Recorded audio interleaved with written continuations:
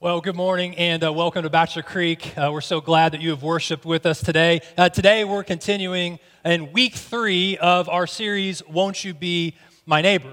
And what we've discovered over the last couple of weeks is the best way to love your neighbor is by being a good neighbor. And so we've just started off this year as a church figuring out what's it look like to love our neighbors by being a good neighbor. And today, I want to talk with you about this idea, this subject of coming to the table. And I know some of you are probably thinking, is that fried chicken? Are those biscuits real? You better believe they are. It smells pretty delicious up here. I really should have had breakfast. You ever go to the grocery store when you're hungry? It's like a bad idea. It's kind of how I'm feeling right now. But we're going to have some fun today talking about coming to the table. I don't know what it was like for you growing up, but for me, there was something special about the table. For me, the dinner table was like a safe haven. It was like a sanctuary. And my mom would make some amazing, some delicious meals. Chicken, mashed potatoes, pasta. She made this dish called New Orleans spaghetti, which was just incredible. And so, of course, there were some items that I didn't care for. Like we had this rule at our house that you weren't allowed to leave the table until you were excused. So on those days where we had lima beans, let's just say I sat at the table for a really long time. It was hard to force those down. But in my teenage years, I especially look forward to a meal at the table because as an active student involved in sports, I was constantly hungry. And if you're a parent of a teenage boy, you know you can't make enough food to fill their stomachs. But I also look forward to every meal because of the people that I was with. I felt safe with my family. And how many of you, like, when your family gets together around the table, things get a little crazy? So, some of you may have really quiet, quaint, polite family dinners. That wasn't us.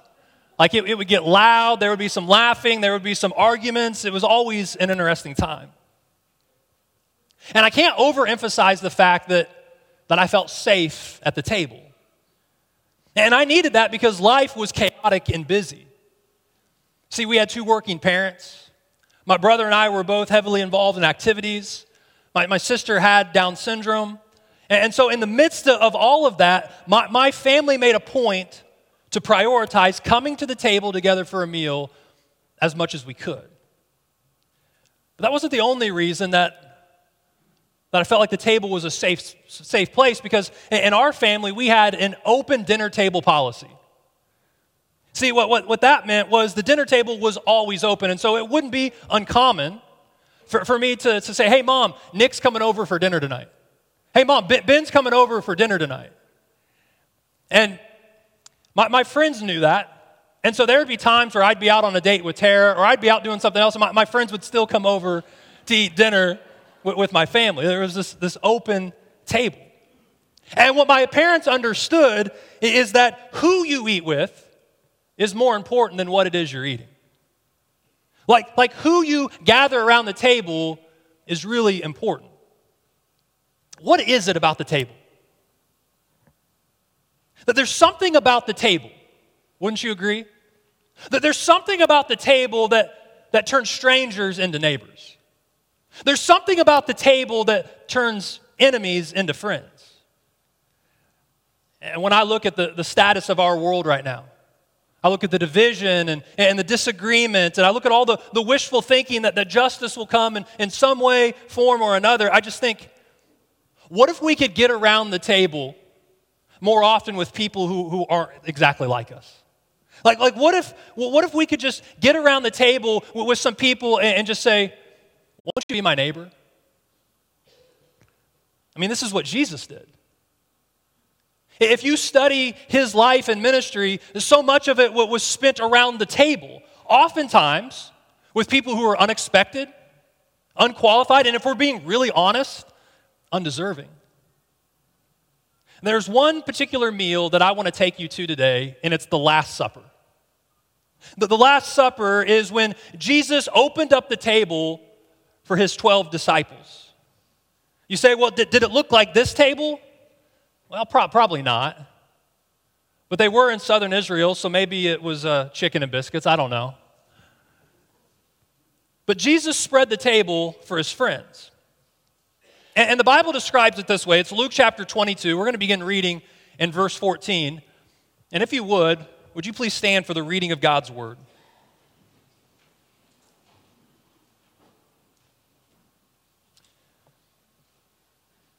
Luke 22, beginning in verse 14. When the hour came, Jesus and his apostles reclined at the table. And he said to them, I have eagerly desired to eat this Passover with you before I suffer. For I tell you, I will not eat it again until it finds fulfillment in the kingdom of God. After taking the cup, he gave thanks and said, take this and divide it among you. For I tell you that I will not drink again from the fruit of the vine until the kingdom of God comes. And he took bread, gave thanks, and broke it, and gave it to them, saying, this is my body given for you. Do this in remembrance of me. In the same way, after the supper, he took the cup, saying, this cup is the new covenant in my blood, which is poured out for you. This cup is the new covenant in my blood. May God bless the reading of his word. You may be seated. He says this is the new covenant. You say, what's a covenant? A covenant is a commitment. It's a promise. It's a pledge between two groups, two parties, two individuals. It's a way of relating to God. And so what Jesus is saying is that there's a new way that's going to be able to open up this relationship between God and man. Because of my body that is going to be broken for you. Because of my blood that is going to be spilled for you. You say, what's Jesus doing here? He's taking this meal, this Passover meal that was celebrated annually, that all of these people were familiar with, that had this deep ancient symbolism dating all the way back to the Exodus. And he's saying, I'm assigning new symbolism, new meaning to it. So now, every time that you break this bread and every time you pour this wine, you'll think about me. You'll think about my body that was broken for you. You'll think about my blood that was spilled for you so that you can have a new relationship with God. Is anyone grateful for the cross? Is anyone grateful for Jesus? His broken body and blood spilled for us? Thank God for the new covenant. But what's interesting to me about this text is it's not what they were eating, it was who was gathered around the table. You see, this food, this wine, it had powerful symbolism, it had powerful meaning, but none of that mattered if the right people weren't around the table. If you're familiar with the story of Jesus, you know that Jesus, at the end of his life, he had 3 years of ministry on earth, and he gathered these 12 disciples, these 12 followers that were kind of his crew, his group. Now, I wish we had time this morning to look at all 12, but I want to talk about just 4 of them today. Like I said a moment ago, the people who were seated at the table with Jesus were often unexpected and undeserving.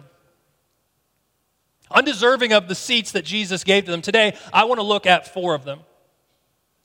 And here's what I want you to do. I want you to consider who you relate to the most. Who do you relate to the most? With these people around the table, who do you identify most with their circumstances and their personality? The first one is the one who loved Jesus. The one who loved Jesus. And that's my guy, John. You've probably heard of John before. John wrote the Gospel of John, one of the 4 accounts of the life of Jesus. He wrote the book of Revelation, the last book of the Bible. He wrote 3 New Testament letters, 1st, 2nd, and 3rd John. And all throughout John's teachings, all of his writings, there's this predominant theme of love that shows up. John knew that he was deeply loved by Jesus. In fact, he even gave himself a nickname in his own gospel, the disciple whom Jesus loved. Now, he doesn't say this about any of the other disciples, right? How do you think they felt? John feels like Jesus loves him more than the rest of us. Like, what's up with that? Well, you see, John wasn't just part of the 12 disciples. He was a part of this inner core group of three, the inner circle that consisted of Peter, James, and John. And they were invited into deeper teachings, deeper miracles, different stuff that Jesus had for them, get this, that the other 9 weren't a part of. And so I love how at the end of John's gospel, he refers to himself as the one who Jesus loved. Now, at first glance, I have to admit, I thought to myself, how arrogant. How arrogant that you would call yourself the disciple who Jesus loved. But he didn't refer to any of the other disciples that way. But then I started to wonder. Maybe he just had a deeper confidence than I do that Jesus loved him. He had a deeper confidence that Jesus loved him no matter what he did or who he was. He's just simply loved. How many of you know that if you're not careful, confidence can turn into cockiness? And that was the case for John.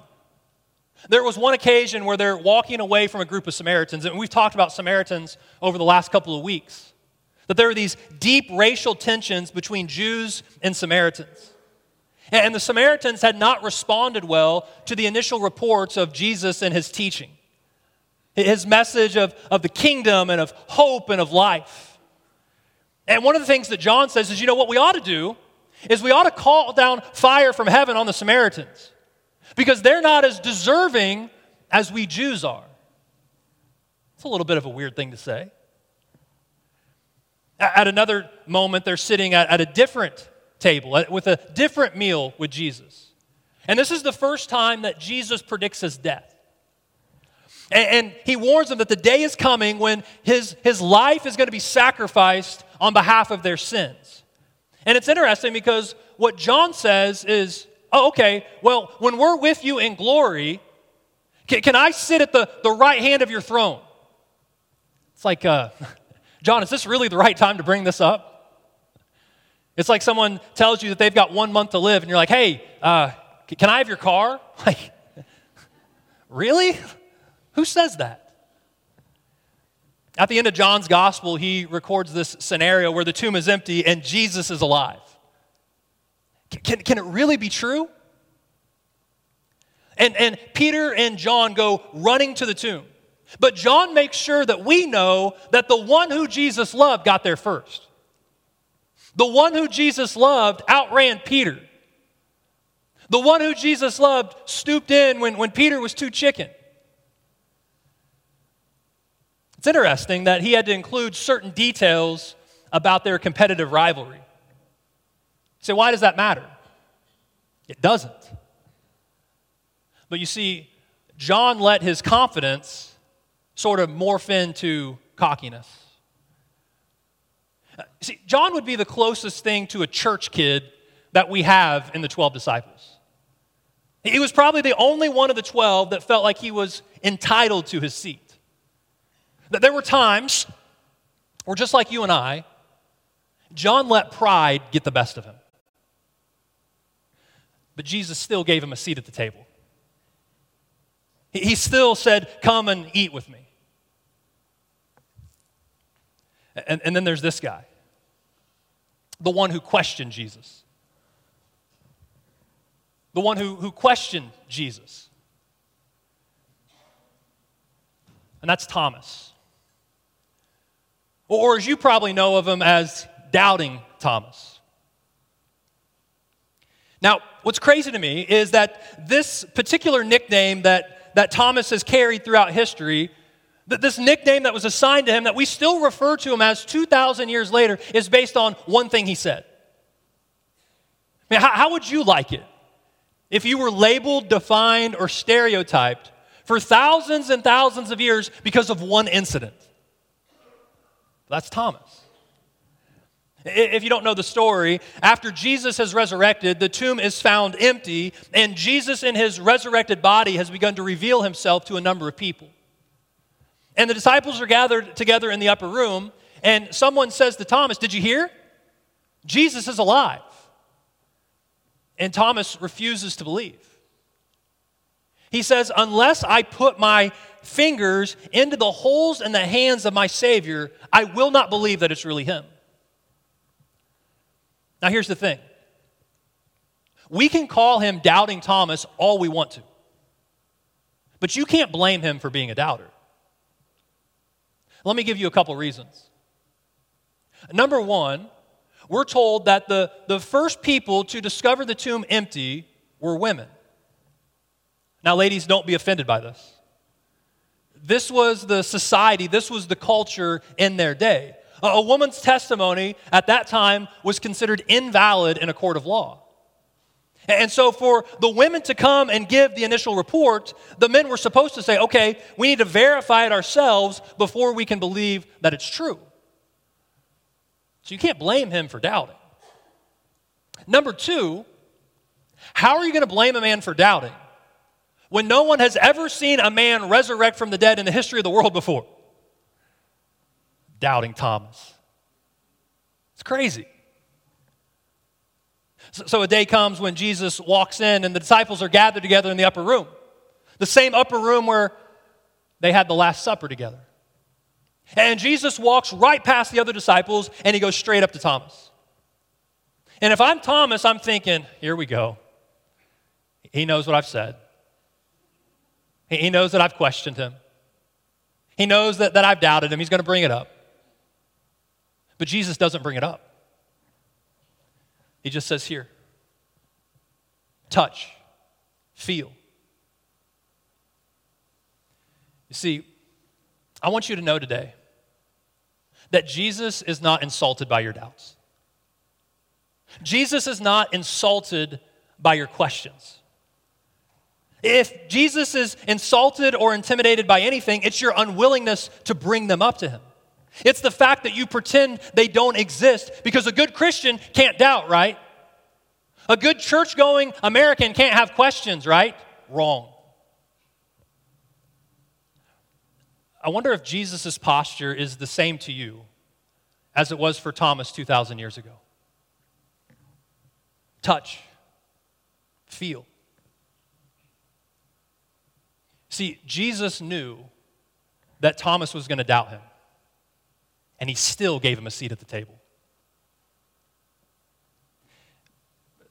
Then there's this guy. The one who denied Jesus. The one who denied Jesus. It's like, man, I get it, someone who loves Jesus, maybe a little bit of prideful. I understand someone who's got some questions, but someone who denies Jesus? Like, really?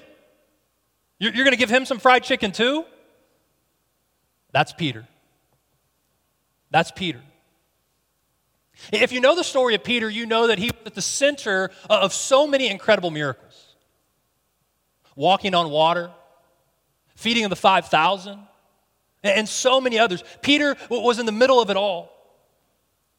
Now, in fact, Peter's name wasn't originally Peter. His name was originally Simon. Jesus changed his name to Peter because Peter means rock. And what Jesus is saying is on you. On you, Peter, on the rock of your confession, I'm going to build this thing called my church. But the day comes when Peter says to Jesus, Jesus, I'll never leave you. I'll never forsake you. Even if everyone else falls away, I will be with you to the very end. And Jesus says, surely you will deny me 3 times. How many? Not once, not twice, 3 times before the rooster crows. So the day comes when Jesus is betrayed, he's arrested. He's drug out to be flogged and crucified. And surely Peter says, I don't even know the man. Not once, not twice, 3 times. And then the rooster crows. How could this happen? How could somebody who was so devoted to Jesus and a moment's notice suddenly deny him and turn away? Can you relate? You say, I've never denied Jesus. Maybe you haven't denied him with your lips, but have you denied him with your life? You claim to profess Christianity, but you deny him and live practically as an atheist. You see, similar to Thomas's story, the next time that Peter has a meal with Jesus, it's on the shore of the Sea of Galilee. Peter's gone back to his old profession. He's gone back to being a fisherman. He's been out all night. And he sees Jesus sitting on the beach cooking breakfast over an open fire. And Jesus calls Peter over to him. And if I'm Peter, I'm thinking, oh man, here we go. He knows that I've denied him. He's probably going to say, Peter, we talked about this. Like, how could you do this? Here comes the lecture. But it doesn't happen. They sit down over breakfast, and he asks Peter a question. He says, Peter, do you love me? And he asks him this 3 times. Why 3 times? Because Jesus wanted to show Peter that he's restored. He is fully restored. What if Jesus has equal measure forgiveness for your failures?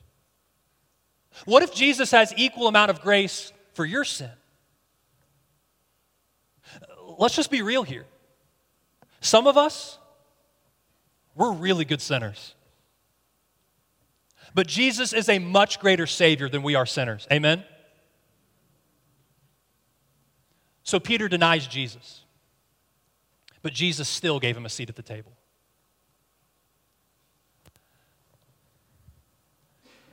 And then there's one more. One who betrayed Jesus. One who betrayed him. I mean, we've all got a little bit of pride from time to time. We've all got some questions. We've all got some doubts. Maybe we've denied Jesus a time or two. But how many people can really say that they betrayed Jesus? I mean, that's a bit extreme. But that's Judas. That's Judas. What's interesting is Judas basically sold Jesus out for 30 pieces of silver, which in today's U.S. currency is about $264. Can I just ask, is that all Jesus is worth to you, Judas? Is he nothing more than a commodity to be traded? How does this happen? You see, for Judas, he never really understood what this table was all about. For Judas, he was using this table to get to another table. The table of power and influence. The table of success and status. And he was willing to do whatever it took to get him there. Maybe we can say it this way. Judas used Jesus for personal gain. Now can we relate to him? I think we can. What's interesting is we find out in one of the gospel accounts that Jesus didn't just give Judas a seat at the table, he gave him a seat right next to him. And this was the seat of deepest friendship, most intimate friendship. It was the place of deep trust and honor. Jesus knew that Judas was going to betray him. And he still gave him a seat at the table. 4 men with 4 different stories. 4 different people around the table. And every single one of them got bread. Every single one of them got wine. It's as if Jesus is saying, my grace is sufficient for you, no matter who you are, where you've been, what you've done, or even what you're about to do. My love goes beyond all of that. He still gives them a seat at the table. Still gives them bread. Still gives them wine. You know, here's the thing that popped out to me as I was studying this week. Jesus invites us as we are, but he envisions us as we could be. Jesus invites us as we are, but envisions us as we could be. And here's the question for you. If Jesus invited to the table one who loved him, one who questioned him, one who denied him, and one who betrayed him? Why would you think even for a second that Jesus would not pull out a chair for you? And if Jesus would pull out a chair for them, would Jesus in 2023 pull out a chair for your white neighbor, your black neighbor, your Latino neighbor? I think he would.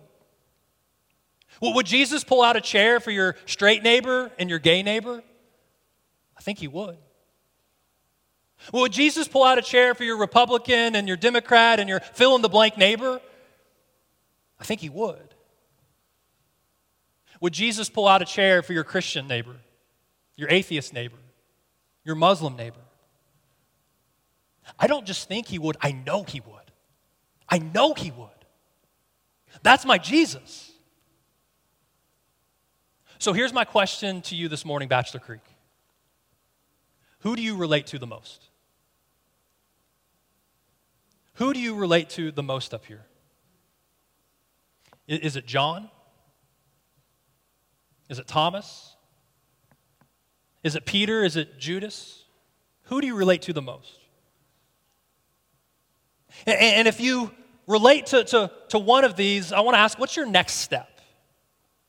As a follower of Jesus, recognizing that he has given you a seat at the table, what is your next step?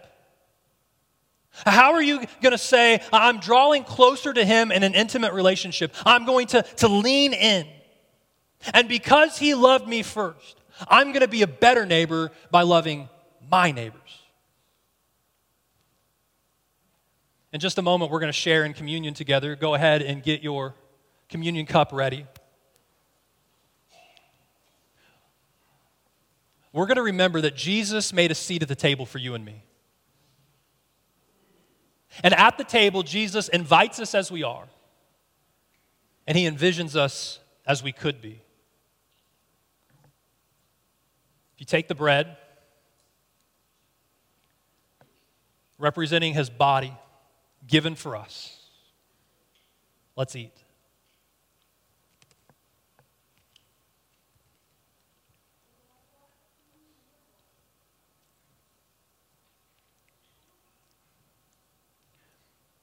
And this cup, representing his spilled blood for us, so that we might have forgiveness of our sins, so that we might be a part of the new covenant, a way of relating to God, to be in a relationship with our Creator. Let's drink in gratitude.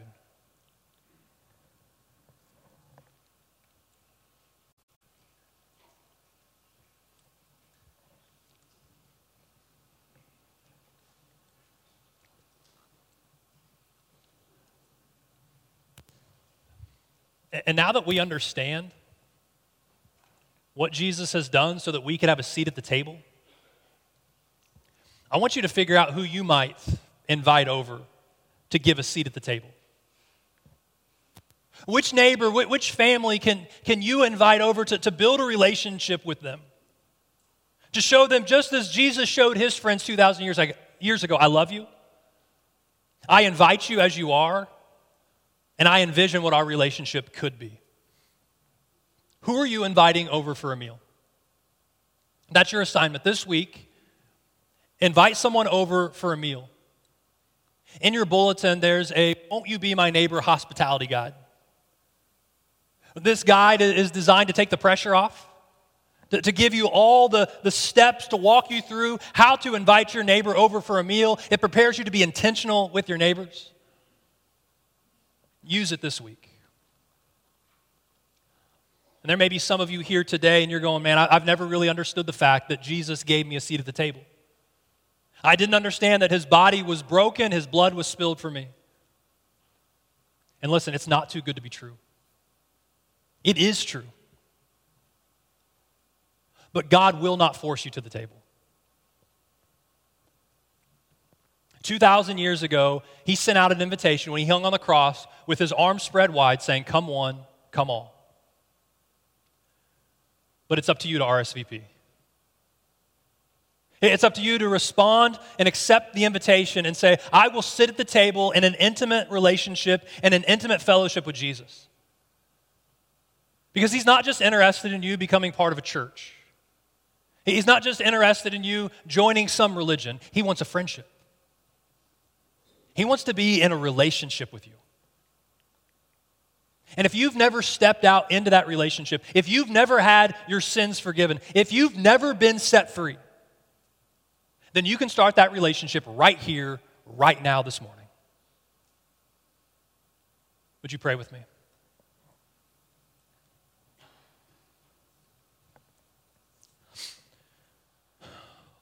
Lord, there's something about the table.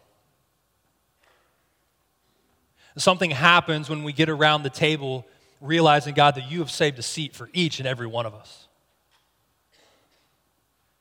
And I can tell you, God, I am so deserving of that, so undeserving of that seat.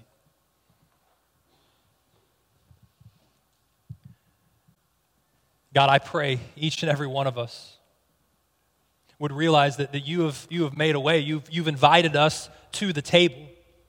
And God, we come as we are, but we don't leave that way. God, through you, through your power, you change us from the inside out. Because you sent Jesus to be a perfect sacrifice for us. God, I pray that we would receive that. Sometimes, God, when we look at what we've done, it's hard to receive that love. It's hard to receive that forgiveness. But God, I pray that we would realize that Jesus covered it all. There's nothing we can do. There's no place we could go that your love is not there. So help us to receive that. And God, I pray that all of us will in turn make more room at the table. That we'll look at the people in our life, people who don't look exactly like us. Maybe they believe differently than we do. But God would of Jesus and see how he made room for people. He was known as a friend of sinners. Would we invite people into our lives, invite people around our tables? Not just so that they would get to know us better, but so that they would know that you love and care and died for them. God, help us to be good neighbors. Help us to love our neighbors. In Jesus' name I pray. Amen.